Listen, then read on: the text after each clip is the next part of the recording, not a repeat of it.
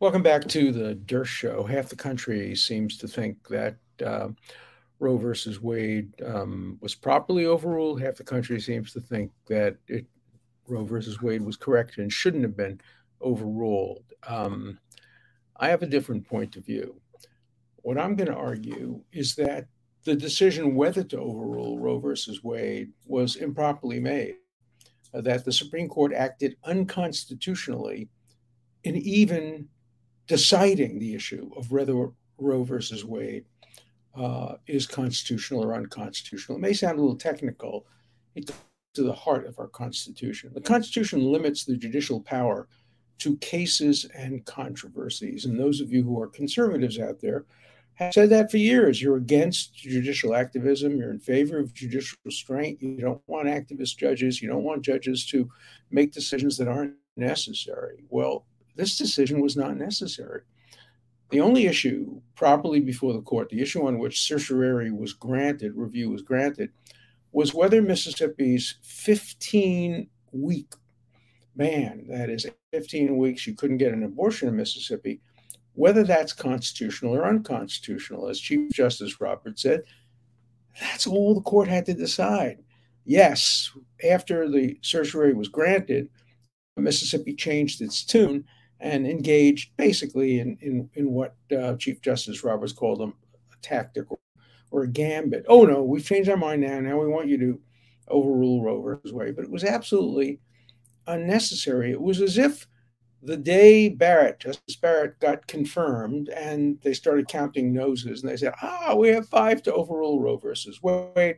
It's as if they held a press conference. 5 justices of the Supreme Court got out in front of the Supreme Court and said, we now have enough votes to overrule Roe versus Wade, so we hereby overrule Roe versus Wade. Question from one of the reporters. But there's no case in front of you. Oh, no, that doesn't matter. Roe versus Wade was wrong when it was decided back in 1973. There are 5 of us now who believe it was wrong. Therefore, we are overruling Roe versus Wade, even though there's no case us to do so. That's essentially what. Yes, Mississippi asked them to do so, but that was unnecessary. All Mississippi had the right to ask them to do, and all they asked them to do when they sought review was to hold its statute. Mississippi didn't ban. Mississippi said we permit abortions at 7 to 8 weeks, 12, 14 weeks.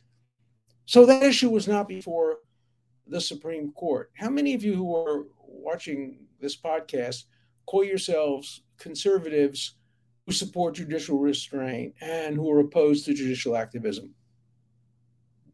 Why are you not speaking out against this decision? Why are you remaining silent? Is this judicial activism no good when they do it, but it's good when we do it? That's what it's like. Conservatives applauding its decision, maybe not all, but I've heard no one take the view that I've taken. I'm not even arguing now whether Roe versus Wade should have been overruled or shouldn't have been overruled. I myself have complex feelings about it. I didn't like Roe versus Wade when it was first decided. I wrote articles about it. I wrote a book chapter about it, but I don't think 50-year-old opinion should be overruled unless there's been a major change of circumstances, not a change in the Supreme Court. So I'm a mild supporter of not ruling Roe versus Wade, but that's not what concerns me today. What concerns me today is the overreach. The question of power in court to simply announcement, press conferences, issue. We don't like Roe versus Wade, wrongly decided, so we're going to file 100 pages saying overruling Roe versus Wade, even though the issue wasn't properly before us. You should be complaining about this because today it's Roe versus. Tomorrow it could be hell. If the Supreme Court changes its personnel, you're going to get 5 justices who say, no, there's no right to bear arms in the country. Is that the need for state militias is essential? Yeah, militias can have guns. We're not going to take them away from the militia. What would you do if there were 5 justices who were ready to take away the right to bear arms from the Constitution? And they just announced it in a case involved not people guns, but maybe restrict them in some ways. So, not have to that issue. but he judged out and decided to decide that case. That's what's wrong with this decision with the warrant. What's wrong with necessarily which side it came down on, but it in any side at all. The majority, what are you arguing about, Mrs. Roberts? Eventually, anyway, even if we didn't rule Roe versus today, years from now, 5 years from now, who knows? Who knows? Who knows if states would have passed statutes completely abolishing the right of abortion? Some have, but the proper course is to wait until such a case comes before the Supreme Court, where you have no choice but to decide whether to overrule Roe versus Wade. If there's a state statute that says that life begins at conception, and the moment a zygote, I don't know the biology, you know the biology, the moment that conception occurs, there is no right of abortion. You can't take a morning after pill. You can't have an abortion on the second day of your pregnancy. If a state were to render such legislation, and now some have, trigger and other kinds of legislation, then bring the case to the Supreme Court. There's plenty of time to do that. But deciding the case now on a relatively incomplete record, where these issues were not really fundamentally litigated in the courts below, etc., again, is just judicial activism. It's the kind of thing that conservatives rail against. It's one of the few things I thought me and conservatives had in common. I've always believed in judicial restraint. I have never believed in judicial activism, even when I was a law clerk, clerking for a judge who believed in judicial activism. I always had my own views, which were not supportive of those views. Even in law school, I didn't get a clerkship with Justice Black, although eventually he offered me one, but I didn't get a clerkship the year I applied for it because one of the professors said that I was a supporter of Professor Alex Bickle, who had written a book called The Least Dangerous Branch and who was the leading advocate in the country of judicial restraint and against judicial activism. He was a big admirer of Justice Brandeis and Justice Frankfurter. He had clerked for Justice Frankfurter. And I was his, basically, I followed him. And so I've been in favor of judicial restraint since, maybe 1959 or 1960, before many of you were born. So I haven't changed my tune. And I always supported the Federalist Society's views on this issue, conservative views on this issue. Now I'm waiting to hear from you. Now support me on this issue. Tell me I'm right. Tell the public I'm right. Write me letters telling me I'm right instead of writing me the letters that you always write properly, criticizing me. I have nothing against that. That's your job to criticize me, and it's my job to answer you. But the idea that the Supreme Court should reach out to decide whether to overrule Roe versus Wade before it was required to do so is they do it only because they can. They do it only because they have the votes. And I have to tell you, one of those votes was obtained improperly. The Supreme Court should have had Merrick Garland on it. You may not like Merrick Garland as Attorney General. It's not the issue. The issue was he was properly nominated by President Obama, and he was improperly denied a hearing or vote on a Republican-controlled Senate. That was improper. I've always taken the view that Obama failed us in that regard. What I believe he should have done, and I don't think anybody agrees with me on this except some of my friends and family, Obama should have simply nominated him and put him on the Supreme Court and got him a robe, brought him up to the Supreme Court, sat him in the chair, had him take the oath of office, and let somebody sue. And I think the constitutional right answer is the Senate has a right to turn down an applicant, but they have no right not to act on an applicant. The Senate has a constitutional obligation to either affirm or deny, to advise and consent or not consent, but they have no right to block a nomination by simply refusing a hearing or a vote. I don't know whether that view would have prevailed, but I think it was the right view, and I think President Obama should have taken that view and played hardball with the Republicans who were playing hardball. And remember the incredible hypocrisy of the Republicans saying, oh, you shouldn't ever nominate a Supreme Court justice 9 months before the election in an election year. What a terrible thing to do, except if your name is President Trump and you're nominating Barrett 8 weeks before the election. Then, whoops, we forgot about it. Whoop. Remember Rosanna Dana, excuse me, I'm sorry, we didn't mean it. Yeah, you can nominate a person the day before the election. It doesn't matter. Principle be damned. Integrity be damned. Consistency be damned. Hypocrisy be adopted. Yeah, we're Republicans. We can do it. And we did it because we can. That's how they got 5% majority. So a lot of impropriety going on here, improperly getting the 5 properly during a decision they didn't have to like the decision.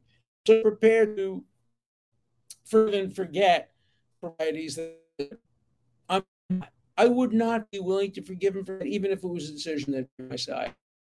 I believe in even due process. I believe in the Constitution. I believe in one rule for all. I believe in shoot the foot test. You know that. I believe in consistency. I hate it. Whether it's practiced by my team.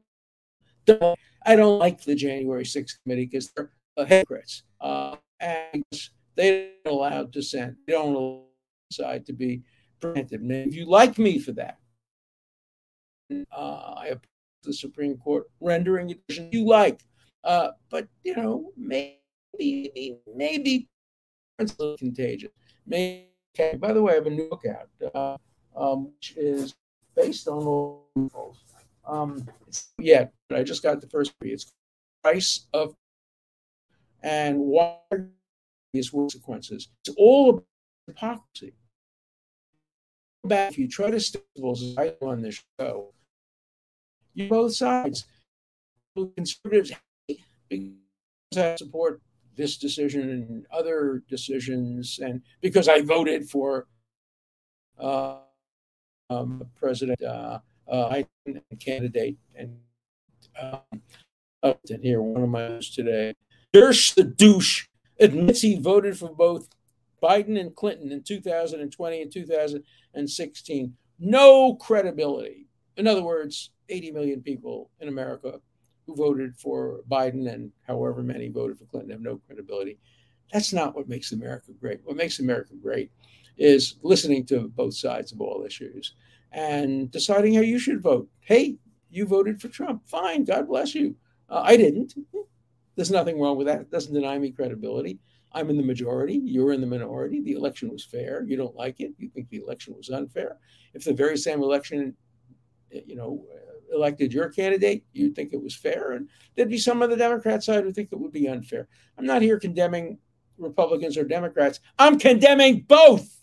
You're all a bunch of hypocrites out there when you don't apply principle, when you don't stick to principles, when you don't stick to consistency, when you say judicial restraint for me, but not for thee, judicial activism for me, but not for thee. No, that's not what the way America works. America is based on constitutional principles.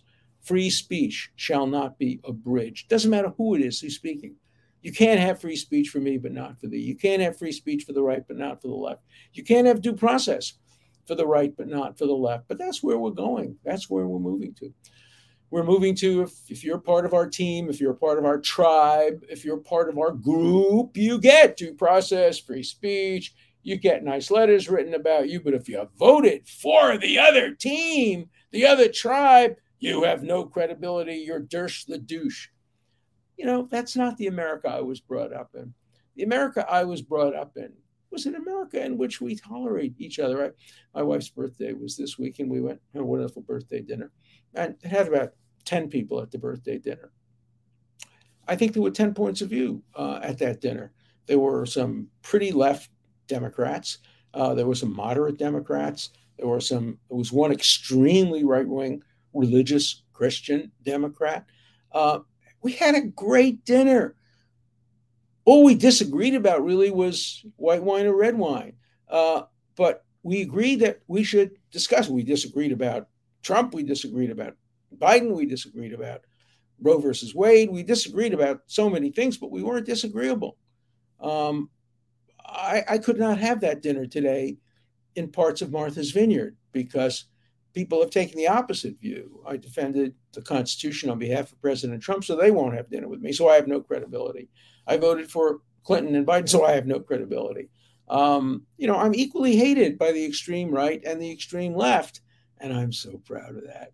I'm so proud of my enemies. I'm so proud of the hate mail that I get from you jerks out there who don't understand what America is all about and what George Washington meant when he said, of bigotry we will not tolerate, of tolerance we will speak no longer.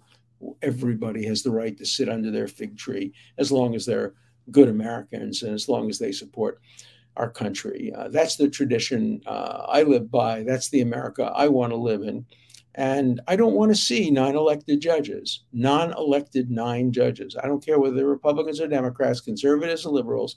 I don't want them to be making decisions that are unnecessary to resolve a particular case. Marbury versus Madison, the leading Supreme Court decision on judicial review, basically the Supreme Court said, we have no choice. We have no choice. We have to decide whether this is constitutional or not. The case depends on it. That wasn't true of the Dobbs case. The case didn't depend on it. Justice Roberts, Chief Justice, was right. You could easily have written a 10-page opinion, not hundreds of pages, 5-page opinion, in which we say, look, things have changed scientifically. We get the heartbeat earlier. There's more viability at an earlier stage.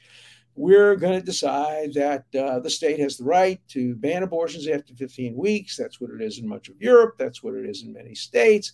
Seems constitutional to us. And so we're going to decide that. We don't have to decide whether Roe versus Wade is unconstitutional. Let's wait for a case. Let's see what it says. Let's see whether it bans the morning after pill. Let's see whether it bans it only after 4 weeks or 6 weeks. Let it be fact specific. Let it not be a public announcement from a press conference, which is what this is. And so, look, I don't agree with Congresswoman Waters where she idiotically says, let's ignore the decision. No, we can't ignore the decision. We live under the rule of law. But this is a decision that would never have been made by a court that believed in judicial restraint. This is not a decision that will go down in history as one that was proper. My belief is that the decision itself, the decision to decide Roe versus Wade in this case, was itself unconstitutional and a violation of our system of checks and balances and our restriction on the judiciary, actual cases and controversies. So that's today. Tomorrow, I'll be talking about some other cases. I'll be talking about whether or not coaches should be allowed to say prayers in the middle of the football field after a game. And we'll talk days to come as well about whether or not our country is moving away from separation of church and state and moving much more toward a nation that seems to be merging issues of religion, issues of governance. We'll hear about that, and I'm sure we'll have very strong points of view addressed to me by you in the letters. So let's get to some of these letters. This is a thoughtful one. I don't agree with it, but it's a thoughtful one.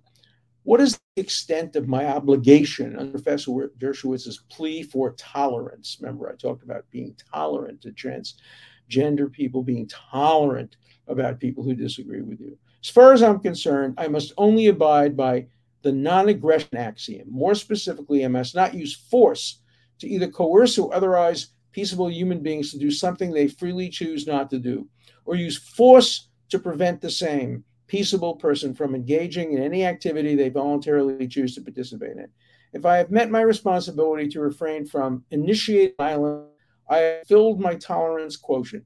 Neither Professor Dersh nor anyone else can compel me to do anything further. I don't disagree with that.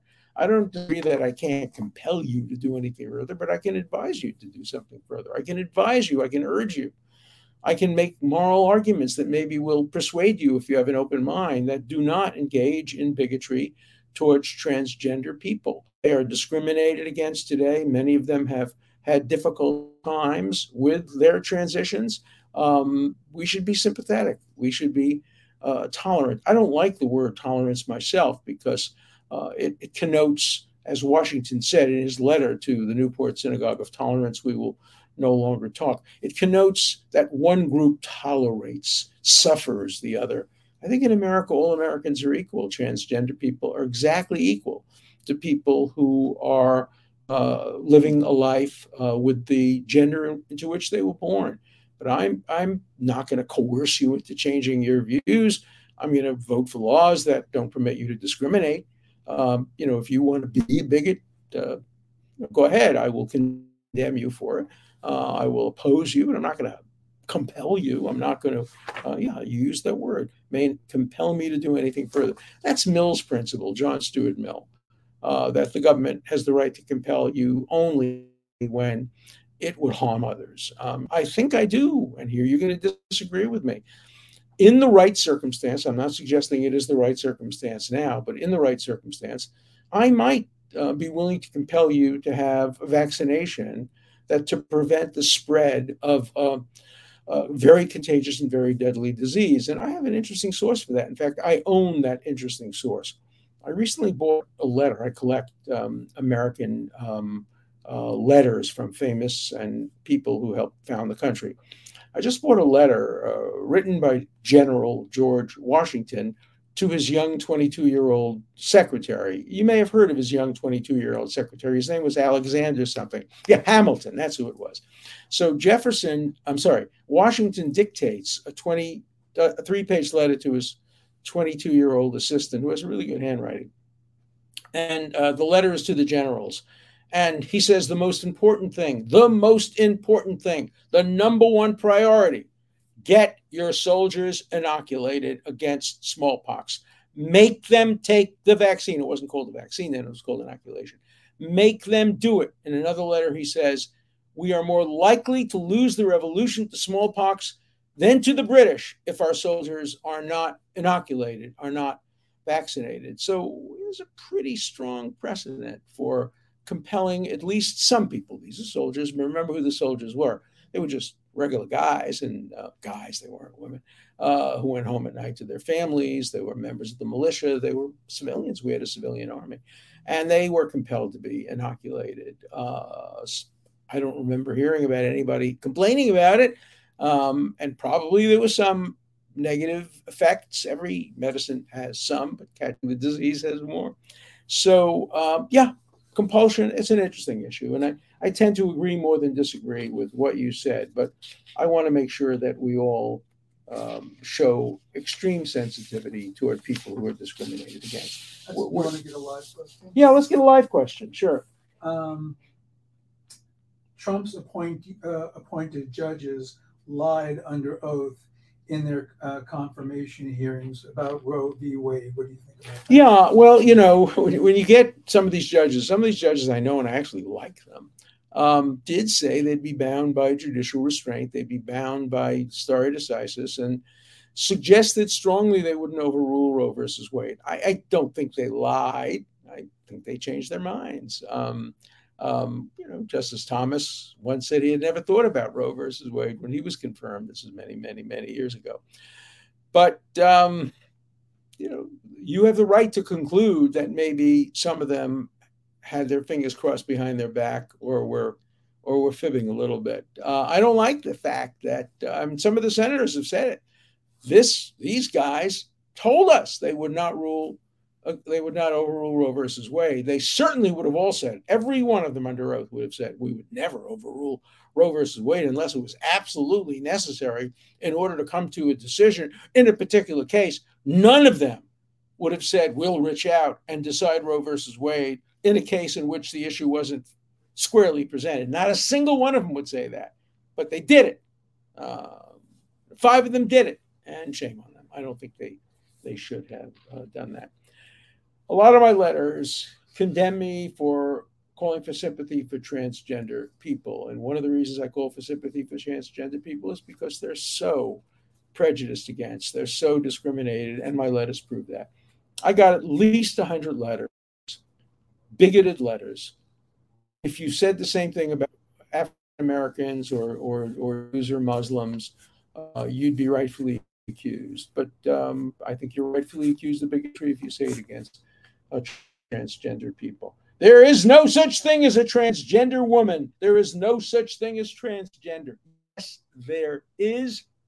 If a person says they're transgender. I'm giving litmus tests. I believe people, they have the right to choose their gender, how they live their life, and I'm prepared to support them. Hate to you, sir, but there isn't such a thing as transgender woman.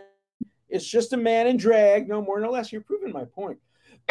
You know, my views on allowing gender women to compete against people who are born with double X chromosomes was very tentative. I said I did it because I don't like the discrimination on the side with the people discriminated against. Let us strengthen my view much more. You a biologist? I thought forte was law. I'm learning new things every day. Isn't evolution a funny thing? Allegedly. I mean, you know, these are such bigoted and stupid letters. Athletes compete with their biological peers. In other words, 5'10" basketball players shouldn't compete with 7'2" basketball players. Of course, in boxing, we do that. We have weight, lightweight, welterweight, middleweight, heavyweight, light heavyweight. We don't have that in basketball. You know, there are some leagues that I used to play in as a kid, in which we had an over 40 league, we had an under 6 foot league. You can do that if you want to, but we don't compete against our peers. You get this great swimmer in line. What's his name again? The guy who won all the championship. Phillips.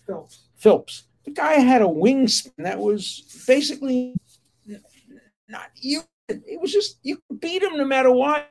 If you're born like me, you can't compete with a guy like Phelps. Is that fair? I'm not going to complain about it, but the idea that you can't allow competition when somebody has lived their whole life as a woman, I think raises a question. Here are some a different view. I love the show. I'm American history class. I'm confident. I cover the progressive era. Of much curiosity to me are the discussions that went down at the time. Just legacy of all one law. Thanks. Sorry to disappoint you, but the progressive era is not.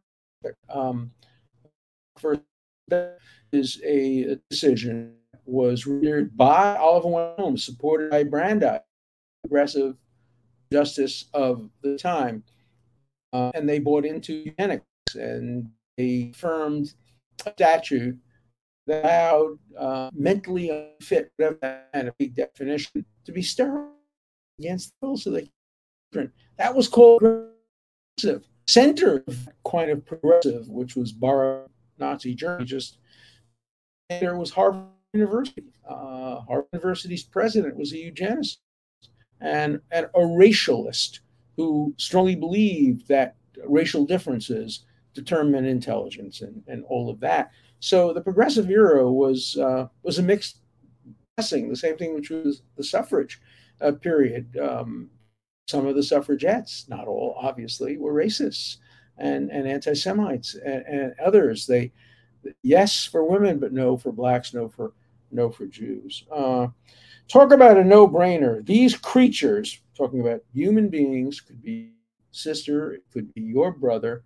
These creatures are deluded or opportunistic men, not women. They will never be women. They will always be men. There is a perfect answer. That's what you say, and that's what you said when they segregation on race. The question is the women's rights groups on the subject. Why aren't they screaming out when it comes to males and males who are competing with women? It's an interesting question. And the women's groups, they're not united on this. I know feminists that it's that people who are born not competing against women, I know people taking the opposite point of view. A surprise. There are all kinds of views in ministers, all kinds of views among blacks, among Jews, among Muslims, among Republicans, among Democrats. So I welcome a diversity of views. We're going to continue some of these discussions tomorrow in the context of religion, religious prayer, football. So tune in tomorrow.